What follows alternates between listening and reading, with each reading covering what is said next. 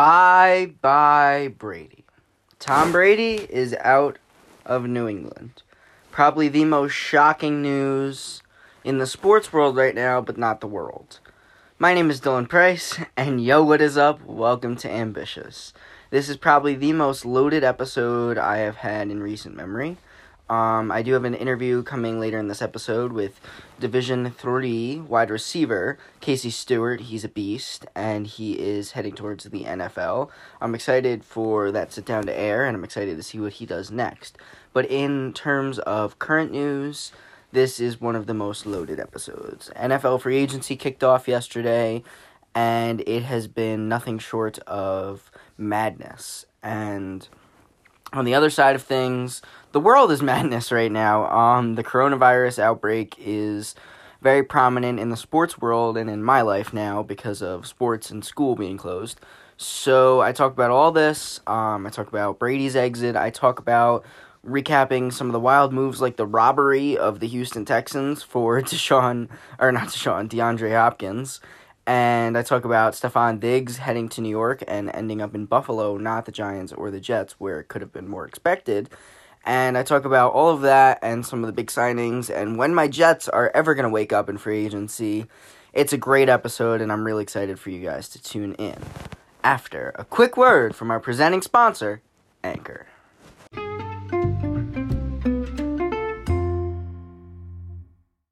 So I've recorded and re-recorded this part of this episode a few times, trying to figure out the right way to say all of this.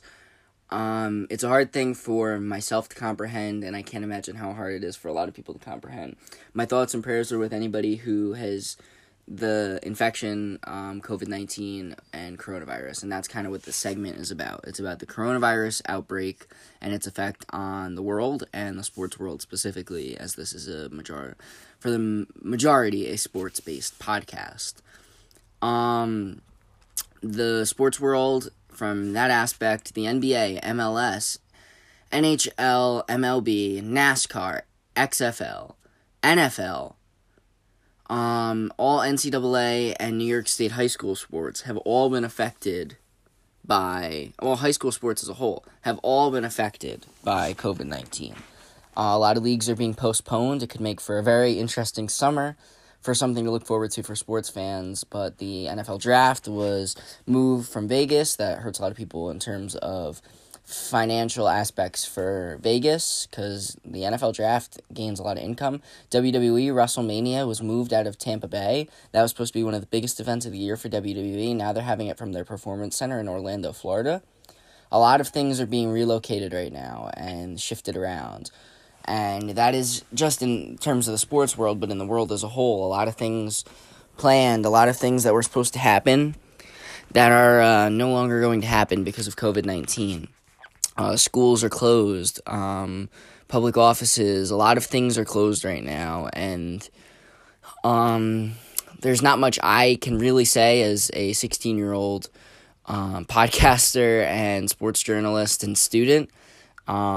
This is where doctors and government officials step up and protect us, but I can say that the best thing from what I've heard to do is to flatten the curve and promote social distancing, meaning avoid contact with a lot of people, avoid large gatherings over 10 people, avoid touching your face, wash your hands, be safe, stock up for food in preparation for potential quarantine, but don't go crazy. That's the ultimate thing I feel like I want to reiterate from my perspective of this coronavirus. I feel like this infection is serious and should be taken seriously, but not to the point where media is promoting mass hysteria.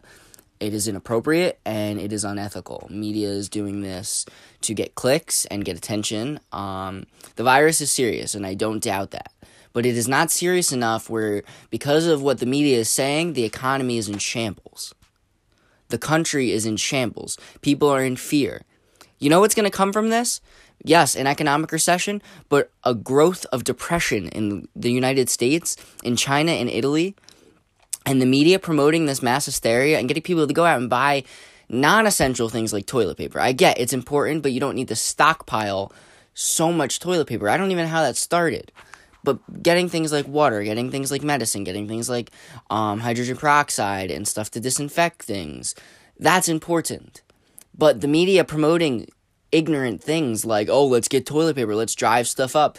They're driving up the markets for certain people. It's corrupt, and the media is being corrupt and promoting mass hysteria. And all it's going to do is lead to traumatic mental health, like depression, like serious anxiety. And it's allowing, yes, some stability of the economy because you're taking advantage of anxious people and getting them to mass buy things that some people don't need, like toilet paper. A lot of people are well stocked with toilet paper and don't need to go out and buy so much toilet paper, but in a general sense, the mass hysteria being promoted by the media is probably the most dangerous aspect of COVID-19. I think, yes, the sports world is in the back burner right now, and a lot of the world is in confusion, but companies like New York Times, CNN, a lot of these big media companies, all you're doing is promoting mass hysteria. So stop. If you need an outlet, for my listeners listening to this right now, to come not listen to that kind of stuff and listen to some positive sports talk, to listen to some just talk in general, we're going to do some fun things over here in the next month because there's not much to do. I'm going to come out with some original content and some cool stuff that I'm really excited to do on the show, a lot of interviews. If you need a break from mass hysteria, come here. Go to Pardon My Take. Go to Pat McAfee Show. Go to other podcasts. Go to TV shows. Get those escape from realities that you're not getting from sports. Because Lord knows right now the media is promoting this mass hysteria and driving everyone crazy. Most of all, stay safe. That's really my rant about all of this. Yeah. Let's talk some sports. I'm ready for some free agency talk.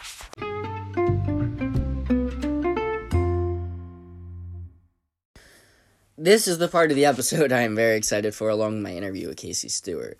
A lot is going on in the NFL world right now. The greatest of all time, Tom Brady, is not going back to New England. I had previously taped some reaction to day one of free agency. Then last night, Stephon Diggs was traded to the Buffalo Bills for a first-rounder and a package of some other mid-round and day 3 picks, along with Buffalo receiving a 4th-rounder. All of this was not included in my original reaction, so I kind of adjusted and am re-recording right now. But a lot of the gist of my original reaction was I think that the Dolphins, the Bills, are two teams that are really making moves in the AFC East, whereas now the Patriots are losing their quarterback. How Belichick is going to adjust is definitely a headline. Will they stick with Jarrett Stidham? Will they trade for Jacoby Brissett? Will they go after a free agent quarterback like Jameis Winston? Or will they go and trade for a quarterback like Andy Dalton or Nick Foles? A lot of that are question marks in New England. As for Tom Brady, there's rumors he's going to Tampa Bay. If I was a betting man right now, I'd put a bet on Tampa Bay. If I was predicting where I would go in his shoes, I would say Los Angeles. I think it's an opportunity to grow the TB12 brand even more. And I think that he just started an entertainment company called 199 Productions there.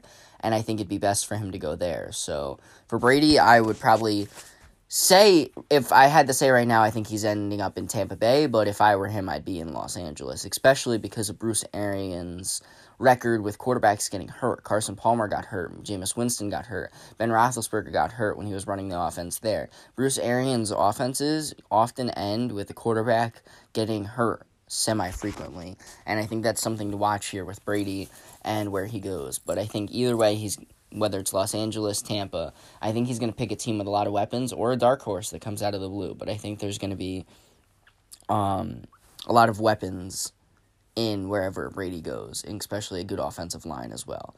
As for Belichick, as I stated, I think he goes... I think there's definitely talk they'll stick with Stidham, but I think they have a plan in place. I don't think they're nervous. As for some of the other big trades, something I didn't even just notice or acknowledge at the helm of this recording was Cam Newton is no longer going to be a Carolina Panther. They have signed Teddy Bridgewater to what is believed to be a 3-year, $60 million deal to be their new starting quarterback under coach Matt Rule, and Bridgewater will be reunited with former offensive coach Joe Brady. Cam Newton is on his way out now, and the other big headline is Phillip Rivers is heading to Indianapolis. So kind of and analyzing and breaking down this, Cam Newton, I don't really know where he will end up. I think this is going to put him in a weird spot. I think Chicago could be a fit. I think that New England really could be a fit. If Tampa misses out on Brady, I think he may end up there, but I think that Cam Newton is going to end up somewhere being a starter, but where, I really don't know at this point in time. Another place where he could have gone, Indianapolis, they end up with Phillip Rivers. I actually like this move. I think Phillip Rivers, this is his best chance to win a ring next year and maybe the year after that if he signs a 2-year deal. I don't know the terms of the deal, but I'm hearing from a couple sources that the deal is done.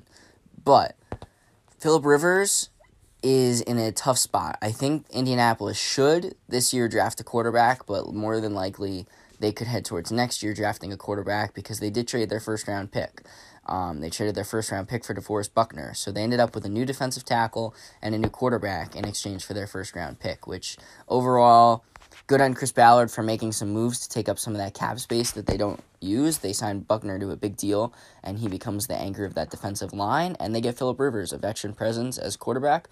Maybe they go out and get a quarterback in the second round, but I don't know exactly what they'll do right now. Added thing on Carolina, they signed Teddy Bridgewater. Bridgewater was phenomenal in replacement for Drew Brees when he went down with his thumb injury, and I think that Bridgewater is very deserving of this opportunity. With that said, I still think Carolina could draft a quarterback. I don't think it'll be round 1 now, but look for them to maybe draft a quarterback in round 2 or 3 and head it after Jalen Hurts or Jacob Eason. I think either of those guys could be a good backup for Bridgewater and promote some competition there, or they'll stick with Bridgewater and rely on him to be the sole heir to the throne in Carolina. But I like Bridgewater and McCaffrey. I think that's a good combo, and I'm really excited to see what they can do there. As for reacting to some other stuff, DeAndre Hopkins and the Texans are no longer a combo. Now he heads to Arizona to be paired with Larry Fitzgerald, Andy Isabella, Hakeem Butler, in what is now a very stacked wide receiver course for Kyler Murray to work with. They also transition tagged Kenyon Drake, and he will likely be back for another year. So they've built a great offense there under Cliff Kingsbury. But the big question here is truly around what went through Bill O'Brien's mind when he agreed to this deal. Looking at what Stephon Diggs fetched for the Bills, I think Bill O'Brien should have just drawn out of this deal immediately. All he got was David Johnson, who they had to eat most of the money, a second-round pick, and a fourth. They also gave a pick to Arizona. It was ignorant management in the front office, and it just further proves why Bill O'Brien is ruining the Houston Texans from the front office. They traded Laramie Tunsil and Kenny Stills for they acquired Laramie Tunsil and Kenny Stills and gave up what seemed like everything for them, and ended up with Stills actually had a very good year, and Laramie Tunsil was very good, but they didn't have a top 50 pick. So yes, you trade DeAndre Hopkins and you rely on Will Fuller, Kenny Stills, and likely drafting a receiver. That's okay, but you should get a first-round pick. At the very least, a first-rounder, maybe more, for DeAndre Hopkins based on what Stephon Diggs got. It was a dumb decision, and Bill O'Brien deserves to be embarrassed for that decision. Amari Cooper heads back to Dallas on a 5-year, $100 million deal with $60 million guaranteed. That's a big money deal. Jack Conklin heads to the Browns, right tackle. He'll go to there on a big deal. Joe Thuney remains with the Patriots. James Bradberry heads to the New York Giants. And Byron Jones heads to the Miami Dolphins. Jones immediately upgrades the secondary in Miami, as does Bradberry in New York. Joe Thuney remains with the Patriots and gives them a sense of security on the offensive line with 2 high-priced guys in Shaq Mason and Joe Thuney and Isaiah Wynn, the young tackle, on the line as well.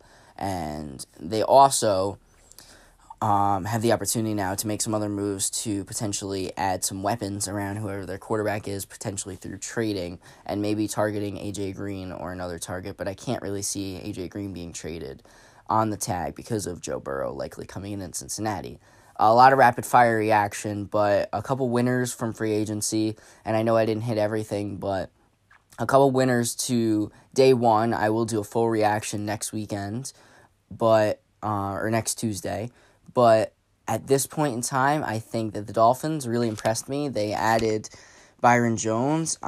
They also added Kyle Van Noy, and I've just been impressed with a lot of their moves. They added Shaq Lawson as well, and they've just made some very good under-the-radar moves, and I expect them to make a couple more good moves. I liked what the Bills did. I think going out and getting Stephon Diggs, getting a number one wide receiver to pair with John Brown and Cole Beasley was a great move. I think they immediately are the favorites in the AFC East without Brady on the Patriots. I think that the losers to this point, though, I also think what the Colts did was very impressive, and what the 49ers did. I think that trade was a win-win for both sides, and Arizona was definitely a big winner with getting Hopkins at very minimal cost. I also think the Browns did very good. They got Austin Hooper and Jack Conklin to protect and provide weaponry for Baker Mayfield, but the biggest losers of the day were my New York Jets, and honestly, I gotta say the Dallas Cowboys and the Houston Texans. The Cowboys tied a lot of money up to Amari Cooper and a lot of money up to Dak Prescott. Unless they can answer the cornerback position in free agency, they got progressively worse. They needed to find a deal with Prescott on a long-term deal and negotiate a more fair deal with Cooper, because now they're in a tough spot where they're going to have to extend some key players and potentially have to give up more players like Byron Jones, who were doing phenomenal for that defense. And I think that Dallas has definitely regressed because of this. As for the Jets, they were hyped up to make a lot of pushes at premier free agents on the offensive line specifically, and Graham Glasgow, Joe Thuney, and Jack Conklin will not be in a green and white uniform next year. That's a big loss for the New York Jets. I'm excited, though, to see what Joe Douglas does with the remainder of the free agency market, but if he cannot do something for the New York Jets, maybe a flashy move I'd say a flashy move is probably unlikely, but I think they need to add some valuable players in day 2 and 3 of free agency, or else they will have regressed significantly just because of how much they need. They had 21 free agent players, and they have not done a lot to this point in time. The Eagles as well are kind of in the same boat as the Jets, where they haven't done anything, and they have a lot of holes. But the biggest loser of the day, far and away, is the Houston Texans. They got robbed. They got really robbed, and they're in a tough spot now, and I feel for Deshaun Watson trying to figure out what the next move is. So that's my free agency talk. A lot and rapid fire, but I'm excited for the next aspect of this episode, an interview with a phenomenal wide receiver in Casey Stewart, who has a really cool story. He went from a basketball player to a football player to not really knowing where his college career was going to go.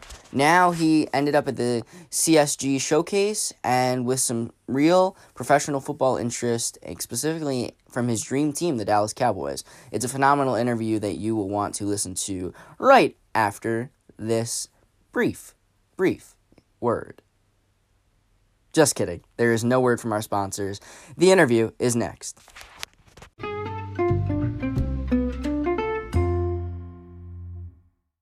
Yo, what is up? Welcome to Ambitious. My name is Dylan Price. Today's guest is NFL draft prospect and football wide receiver from Shenandoah University. He is a record setter and an absolute beast at wide receiver. He now gets ready for the next level, and he is today's guest. Ladies and gentlemen, welcome to the show, Casey Stewart. Casey, how's it going? I'm good. Thank you for having me. It's an honor to be able to do this. So I appreciate that. Well, thanks for taking the time to come on. So kind of starting from the beginning of your career, how was your high school football career? Oh, okay. So actually, I don't have, the backstory that a lot of these NFL athletes or, guys who are training for the next level's backstory. I actually only played 1 year in high school, which was my senior year. So it benefited me, but it didn't. I was a big basketball guy. So I originally went to college to play basketball at Eastern Mennonite University. I ended up leaving there and then transferred to West Virginia University, where I went to their walk-on tryouts. Obviously didn't make it. and then I stayed there for a year, ended up leaving there, and I ended up at Shenandoah. So I played 1 year in high school and then took 2 years off before I started playing football again. So there was a big gap in between your football career, and how did that kind of go for you in that sense? So Shenandoah was one of the teams when I was coming out of high school that was recruiting me for both football and basketball. But I ended up not choosing there, and my best friend at the time was getting ready to go there and play football, so he offered, to get me in contact with the coaches because I wasn't playing sports at West Virginia, and I just didn't want to go to school and not play sports. Sports has been my whole life, so I wanted to get back to that, and Shenandoah was close to home, and I knew that I had some kind of connection to them, so I just took that opportunity and ran with it. Now, you immediately, so out of high school, you played basketball. How were you as a basketball player, and were you thinking that maybe you were an NBA talent, maybe rather than an NFL talent? Yeah, so I've never really been a football guy. It was basketball my whole life growing up. It was the dream of playing in the NBA, and I had multiple offers coming out of college for basketball. A few D2s, a lot of the D3 bigger, more successful programs, but I chose to stay close to home and go with two of my best friends who also were going to Eastern Mennonite University. Mm-hmm. So I would like to think I was pretty good at basketball, and honestly, it translates a lot to the football field when you kind of break it down and look at some of the things that you do as a wide receiver that you do on a basketball court. So you're 6'4", so what position did you play? Well, in high school, I kind of played every position but center. Uh-huh. But when I went to Eastern Mennonite, I was like the 2-guard, 3-guard. Huh. And did you fare well at basketball, or why did you choose to ultimately leave basketball, I guess? So I think what made me leave was, and not to, talk down about them, but what the program there kind of presented to me was not how it was when I got there. There's a couple things that were said to me that just didn't happen, and it was more along the lines of, they were just trying to sell their program and get, guys to come, and it wasn't what they were preaching. So you didn't kind of find a fit there, so you ended up going to West Virginia. What was the plan in that decision? The plan was just to get away from home and kind of enjoy that college experience. West Virginia was always my favorite school growing up, and I had the opportunity to go there with one of my cousins and roommate with them. So I just wanted to kind of feel that out and see how it was. And that turned out to not be everything it was made out to be either. So ultimately, I decided to leave there, and academically, it wasn't the best fit for me with everything going on at that university, and that's why I decided to leave there. And obviously, I wanted to play sports again. So you've been fairly well traveled in your college career. Yeah, it's been a rocky road. But it did lead you to Shenandoah University, where you've had a hell of a lot of success, Casey. You've done really well there. So what kind of led you to your football at Shenandoah? So when I chose to go there, I kind of knew that I would be able to play football and basketball. Mm-hmm. So the whole basketball aspect obviously comes after football. So I started out during the football season, and then I knew that once that was over, that I would be able to hop right into basketball, which I did. But that only lasted for 2 weeks because I didn't realize, as a 20-year-old athlete who's, didn't have much experience at a college level, how much wear and tear that football actually takes on your body. Mm-hmm. I took one day off after the football season, and then basketball had already been going for about a week and a half. So I hopped straight into it, and my body just at that point in time couldn't take it. And I had some of the coaches and players tell me that I have potential as a football player. So I trusted in that, and I ended up explaining that to the basketball coach, and he fully understood. So I just stuck with football and started training for that. Now, you definitely flashed your potential in your first season. You had 15 touchdowns, 54 receptions for 859 yards. You were a first-team All-State recipient and first-team All-Old Dominion Athletic Conference recipient. You set the program single-season record in your first year there.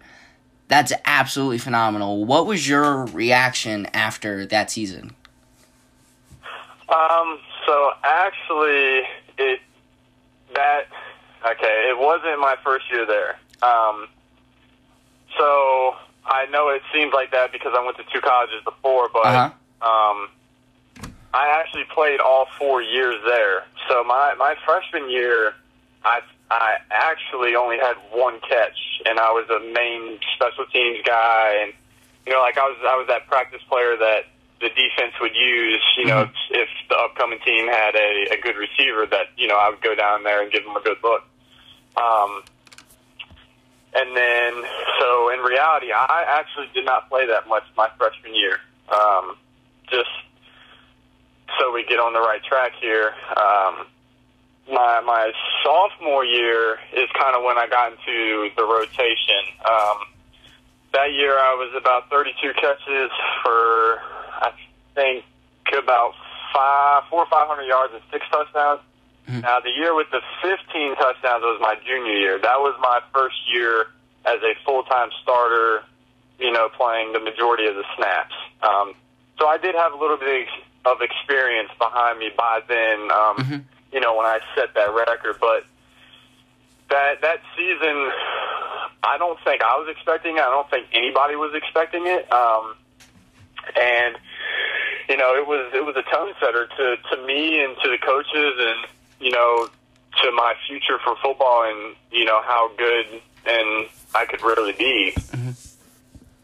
Now, kind of walk me through this because it's baffling me. So you started at your college, and then you went to West Virginia, and then you went to Shenandoah. So what was the timeline there? Was it a year at each school, or was it less than?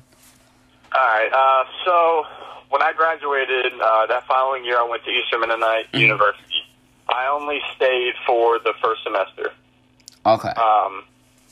So I took the second semester off, and then the following year, I went to West Virginia. Now, after that year is when I ended up at Shenandoah, but not all of my credits transferred in. Mm-hmm. So that allowed me to kind of stay and, do the 4 years. And as the way that the NCAA works, it's you have 10 semesters worth of eligibility, and I didn't lose any at Eastern Mennonite because I was never technically on the roster because it doesn't start until the spring semester. Okay, so now I'm on the same page as you here. Yeah. So your junior year was absolutely phenomenal, and you said you didn't. A lot of people didn't expect that. Did you feel after the junior year that there was a lot more eyes on you for your senior year, and maybe even a little more pressure? Definitely. After my sophomore year, we knew we had a lot of receivers who were going to be leaving us for graduation, and I was that next guy to step up. And my 4 years there, I think we were top 10 in passing offense in the entire country every year. So to be that number one guy and have to not feel like I have to, but to still, have that level of success through the air when teams know, that we're an air raid team. So they're going to focus on that, and to be able to still do that, my junior and senior year. The pressure was definitely there, but at the same time, it wasn't, because I knew what we could do. I knew what I could do. and I knew what our team could do. And, you know, we just stuck to our plan and we executed the way that we should have. Now, your senior year, maybe even better, I think it's safe to say, than your junior year. You led the Old Dominion Athletic Conference in receiving yards. You had 1,191 yards, 13 touchdowns. You set a program mark for career receiving touchdowns with, I believe, 29, correct? Yes, I ended up with 34. Oh, wow. So you had second team all Old Dominion Athletic Conference recipient that year. You were a finalist for the Armed Services Merit Award that year and the year before. You were a finalist for the Lanier Award given to the top NCAA D2 or D3 or NAIA player in Virginia. And you earned second team all ECAC honors. And you were named second team all state. Jesus, Casey, you had a phenomenal junior and senior year. Yeah, so it's a little rough talking about it. I took it a little personal, you know, with the accolades that I received, because ultimately you said that my senior year was better than my junior year, but yet I didn't get the same recognition or, you know, accolades for my senior year. But then I realized that it's all about politics and who you know and if they like you or not. So at a point in time, I realized that, you know, I need to focus on my future, because none of that really means anything. No NFL team is going to care about that. No, you know, it's going to be what can you do for us and what, you know, how can you produce and all that. So yeah, the accolades they're cool. You know, it was awesome. But at the end of the day, you know, once you're done with college, it's done. I mean, they're there, but it's not really as important now.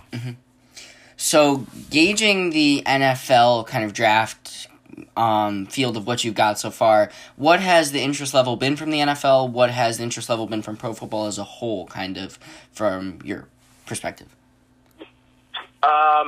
So originally, I was a big, you know, if I played in the CFL, I would be happy, you know, like I made it. That was before I found the place that I'm training at now, which is called Sport and Speed Institute in Chantilly, Virginia. And, you know, I got there and I realized that, you know, we have some D1 athletes in there who are training for their pro days, for the draft, some D2 athletes. I'm like, okay, you know, I can play with these guys. And once I started to realize that, and, you know, CGS obviously, like, playing in front of NFL scouts, the CFL scouts, and now with the XFL,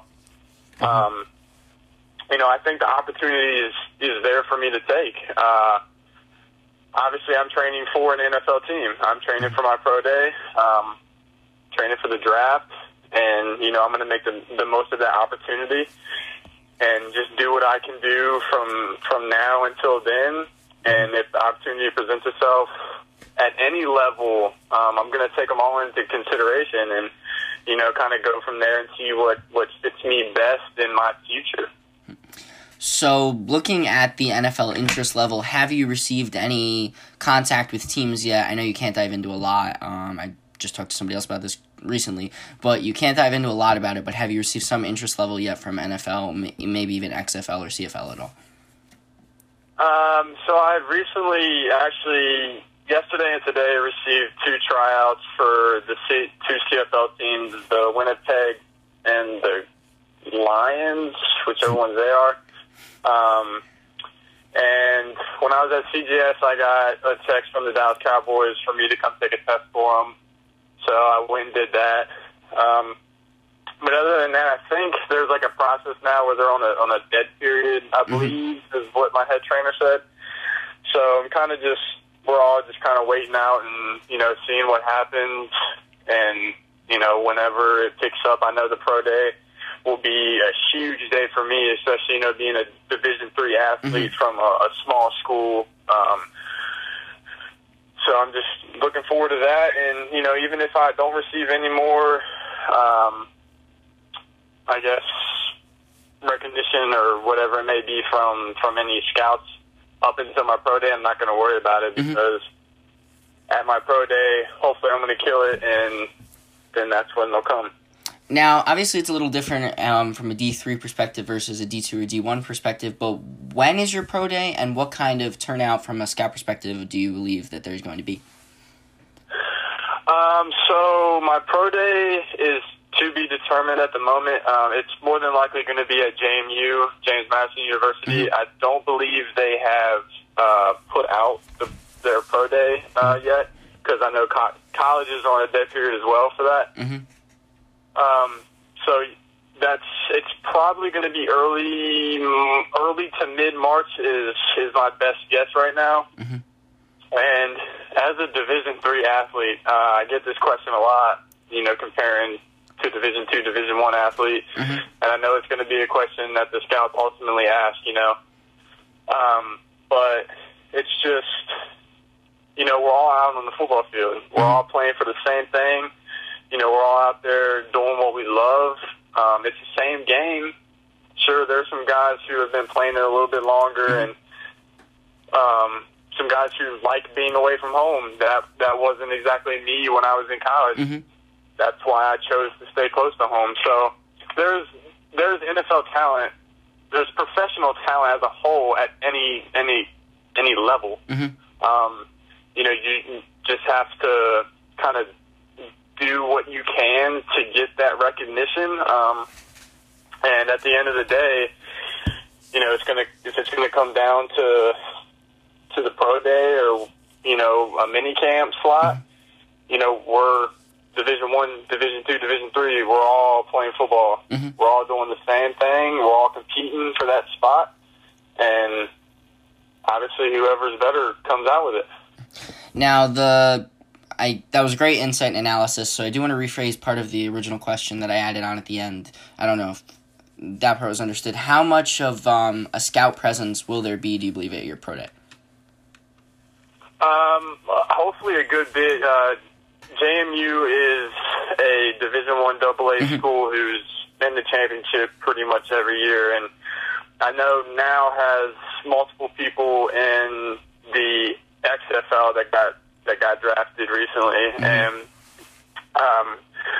usually they're a bigger, obviously not like an Oregon or anybody like Division I school, but they're a very good Division I AA school who gets recognition.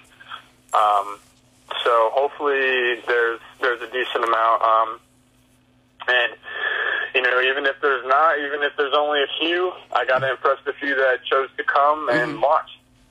Now, you definitely seem dedicated and driven towards this goal to make it to the NFL or the pro football as a whole. When do you feel like you'll have been fulfilled in that sense? Do you feel like, you mentioned at the beginning you would have been happy with the CFL, but then, NFL and XFL became realistic. Do you feel like making the NFL is the ultimate goal, or making, the XFL and getting a chance to perform and then, just getting the chance to play football is the ultimate goal? Oh, that's a tough question. Personally, all I want is to be the best player that I can be. No matter what level it's at, whatever team I go to, if I go to one, I just want to play football. I want to help the team in any way I can. And yes, I would love to play in the NFL, but if XFL is the only opportunity that I get, oh yeah, I'm going to take it. Because ultimately the CFL and the XFL, they're stepping stones for the NFL. If you don't get that NFL shot right out of the gate and you just give up, it's always going to be like, well, what if I would have went here and did this for a year or two? And I don't want to have that thought ever whenever I decide that looking back 20 years from now, it'd be a what if question. And I know a lot of guys say like, they just want to make it. Well, yeah, I want to make it, but I don't just want to, make it to the NFL and, be a special teams player. I want to make it to the NFL. I want to make the impact and show everybody that just because you're labeled in the stigma around Division III athletes that you're not good enough to play at the professional level, it's a lie. Now, obviously that's a big aspect of going to the NFL from the D3 is, having to kind of prove yourself maybe a little more than a D1 or D2 athlete. But how do you feel and you did mention this already a little bit, so you don't have to elaborate too much on it, but from a talent perspective that you match up with D1 and D2? Because you did say it's the same game, and you're 100% correct there. And what kind of sense do you feel that's going to give you in talent perspective matching up against them? So talent-wise, there's a lot more to the game than just being athletic. And I say that because a lot of guys get opportunities for the simple fact that they could run a 4.3 or a 4.4. But, are they smart? Can they read a defense? Can they determine how they're going to run their route and what a defender does? So being at the Division III level, I didn't realize this until probably my senior year, honestly, is that because I was at that Division III and I was in the same system and I actually got to play, is that the game slowed down for me a lot. Everything on the field just became slower. It wasn't fast. I didn't have to make quick decisions because I already knew what I was going to do. And one of the things that my coaches praised me on is my IQ level on the football field. So that's definitely something that I think I have an edge on a lot of guys who come out of Division I and Division II that solely rely on just their athleticism, because at the NFL level it's so much more than that. Granted, it is a very important piece, but the game itself isn't just based around that. Now, talking a little more about your skill set, I've done this with every NFL draft prospect that's come on the show, so I do want to do this a little bit with you while we're talking about that. So I do want to talk, so what it pretty much is I give a skill, like IQ or something, and on a scale of 1 being the worst, 5 being the best, I want you to kind of give how you feel that you are at that skill at this point in time. Does that sound good? Yeah. All right, so starting with what you just mentioned, football IQ. I would give myself at least an 8 on that. Oh, out of 5. Sorry. What was that? Out of 5? Sorry. You said size? 5. Sorry. Like the scale is out of 5.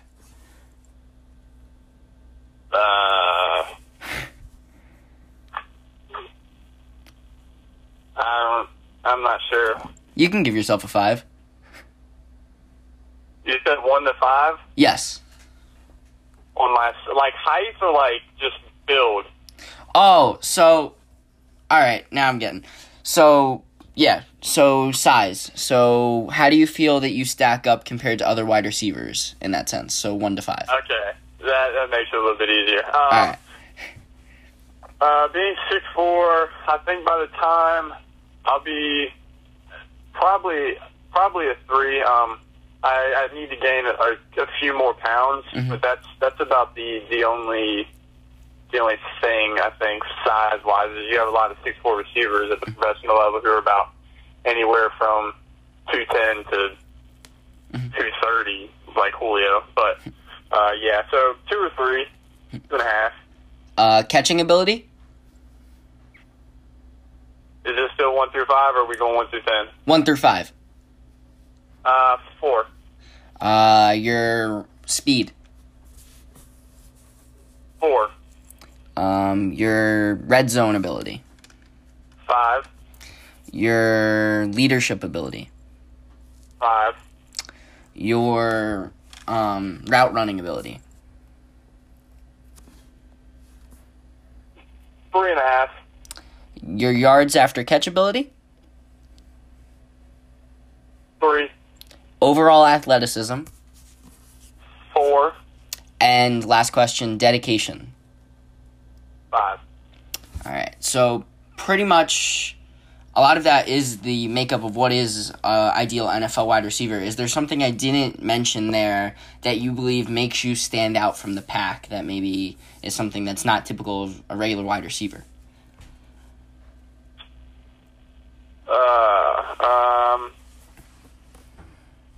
Good IQ, footwork, hands, very young.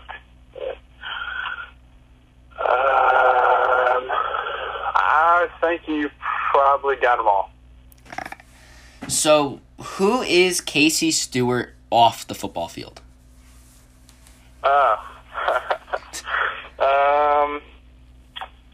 a very mellow guy. I don't exactly go out and do a whole bunch of stuff. I am currently in the military, the Army National Guard. I have been in for about 3 years now. I went to basic training the spring semester of my sophomore year, so that was another reason I got to play my senior year. I took a semester off to go do that. I'm a big family guy. I love my mom, my dad, my sister, and her kids. I like to play video games. Love to work out, just in a general setting. Doesn't have to be, just for football. What else?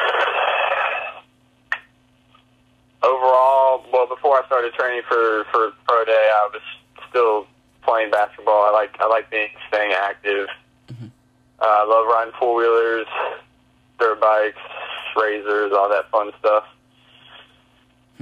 And that's about the gist of it. I'm a pretty regular guy. Now, the Army National Guard thing is far and away, I want to say thank you for already, dedicating yourself to that. That takes a lot of courage, and I'm just very admirable of somebody who could do that. And with that said, I also think that's something that maybe from a football off-the-field standpoint that kind of sets you apart from the pack wide receiver-wise, because there's not a lot of guys, I think, you'll see it more too as you get up to the next level, that would do something like that and that have the courage to do that. And that kind of shows your character, and I think that's something that you should harp on as you get up there a little more and kind of separates you from the pack. So much respect to you there.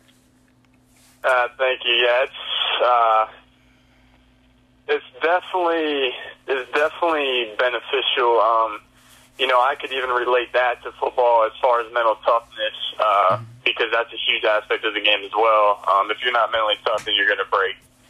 And, being in the military, trust me, there's a certain level of mental toughness to do what we have to do sometimes. But that's made me kind of the man that I am today. Throughout college, it was difficult to kind of balance, school, football, military duties.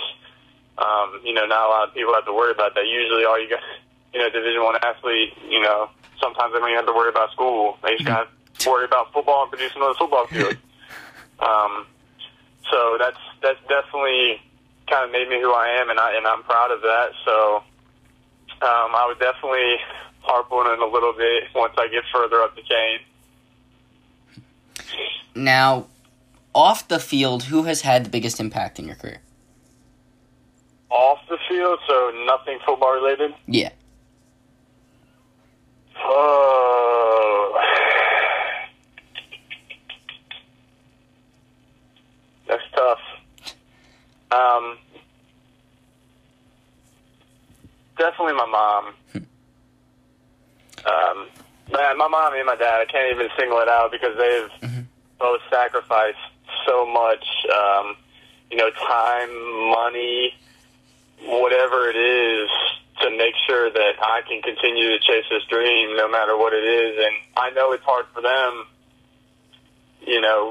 just to, kind of be in the back seat right now. And, it's kind of all up to me to make everything worth it.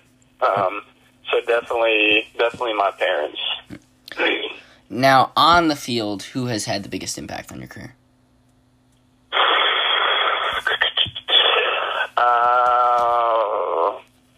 My wide receiver coach, Ben Taylor, who actually played a few years in the NFL.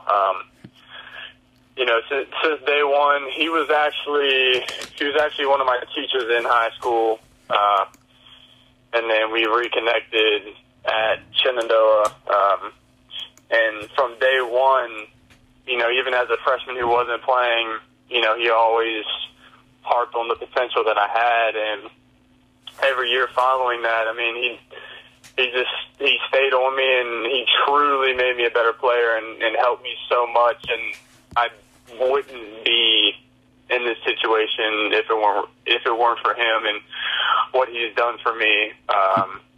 Not even as just a coach, but as a man. So I always gotta thank him for that. And who is somebody, whether it's a current or former player in the NFL, or it could be college as well, but somebody you admired or you want to kind of like model your game after? Adam Thielen.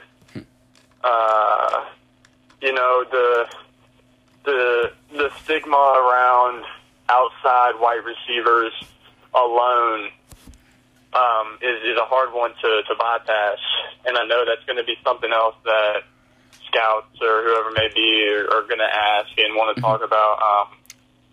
But to see what he's done, he came from Division 2. He might have been Division 3. I can't remember exactly, but no offers, none of that stuff, and then look at him now. He's one of the best receivers in the league, and to see that he can do it, and there's obviously multiple other guys who are in the same situation that he was in, and him being a top receiver in the league right now, like I want to be like him. Obviously, he did it, and I think I can do it. So hopefully one day we get to meet and talk about something like that. Now, he did, after college, he had to very much claw his way into the NFL, and he got there, and he has not let up. And that's definitely something, just talking to you in this interview and looking at some of your stats and just kind of getting a feel of you, that you definitely embody that as well. So I'm excited to see what you can do at the next level and getting that opportunity as well. Yes, thank you so much. Of course. So kind of off the field, or not off the field, but is there a football team that it's the dream to play for? Obviously, the dream team, I guess, to play for. My dad would love to see me play on the Cowboys. I'm a huge Cowboys fan, so when I got that text to come take a test for them, that was pretty exciting. But you kind of have to, ultimately, yes, the Cowboys. I would love to play for America's team. I would love to play for the team that I grew up watching, since I was a kid. And, but, you don't always get to pick, and I would honestly go to whatever team took a chance on me, and I would hopefully stay there and make them, proud that they took a chance on me, and when everybody else didn't.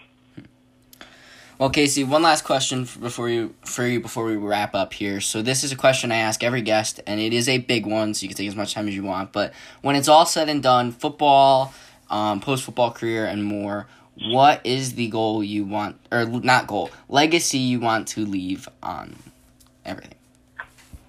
You said what legacy do I want to leave on? Yes. I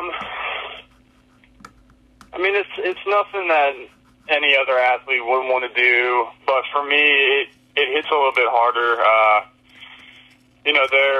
Division III athletes have made it, and they've been successful, but, they have the backstory behind it. They grew up playing football their whole lives, and, they didn't have to worry about anything else. And for me, it's just, showing guys that, no matter where you play, where you're at, if you work hard and you stay dedicated and just almost convince yourself that you're good enough, despite what everybody else says and all the stigmas around the game of football, just that you can do it if you want. If you work hard enough and you stay dedicated, that you can make it. Well, Casey, I'm so excited to see what you can do at the next level, whether that be wherever it takes you, because I don't doubt that as soon as you get an opportunity, you're going to be able to impress and prove your worth that is already shined through at the D3 level. I'm excited to see what you do next, and I can't thank you enough for taking the time to come in Ambitious. The floor is yours to plug your social media, whatever you want to say before we close out here, so thank you very much. All right, well, I really appreciate it. And I can't remember my social media off the top of my head. I can send it to you if you want to put it out there on there. But honestly, I thank you for this opportunity and kind of to boggle my mind a little bit. And, I have 2 weeks left of this training program I'm in, and just, remind me that I need to keep pushing and, that ultimately I can do it. So I thank you for that. Ladies and gentlemen, that was NFL draft prospect Casey Stewart. Thanks again, Casey. All right.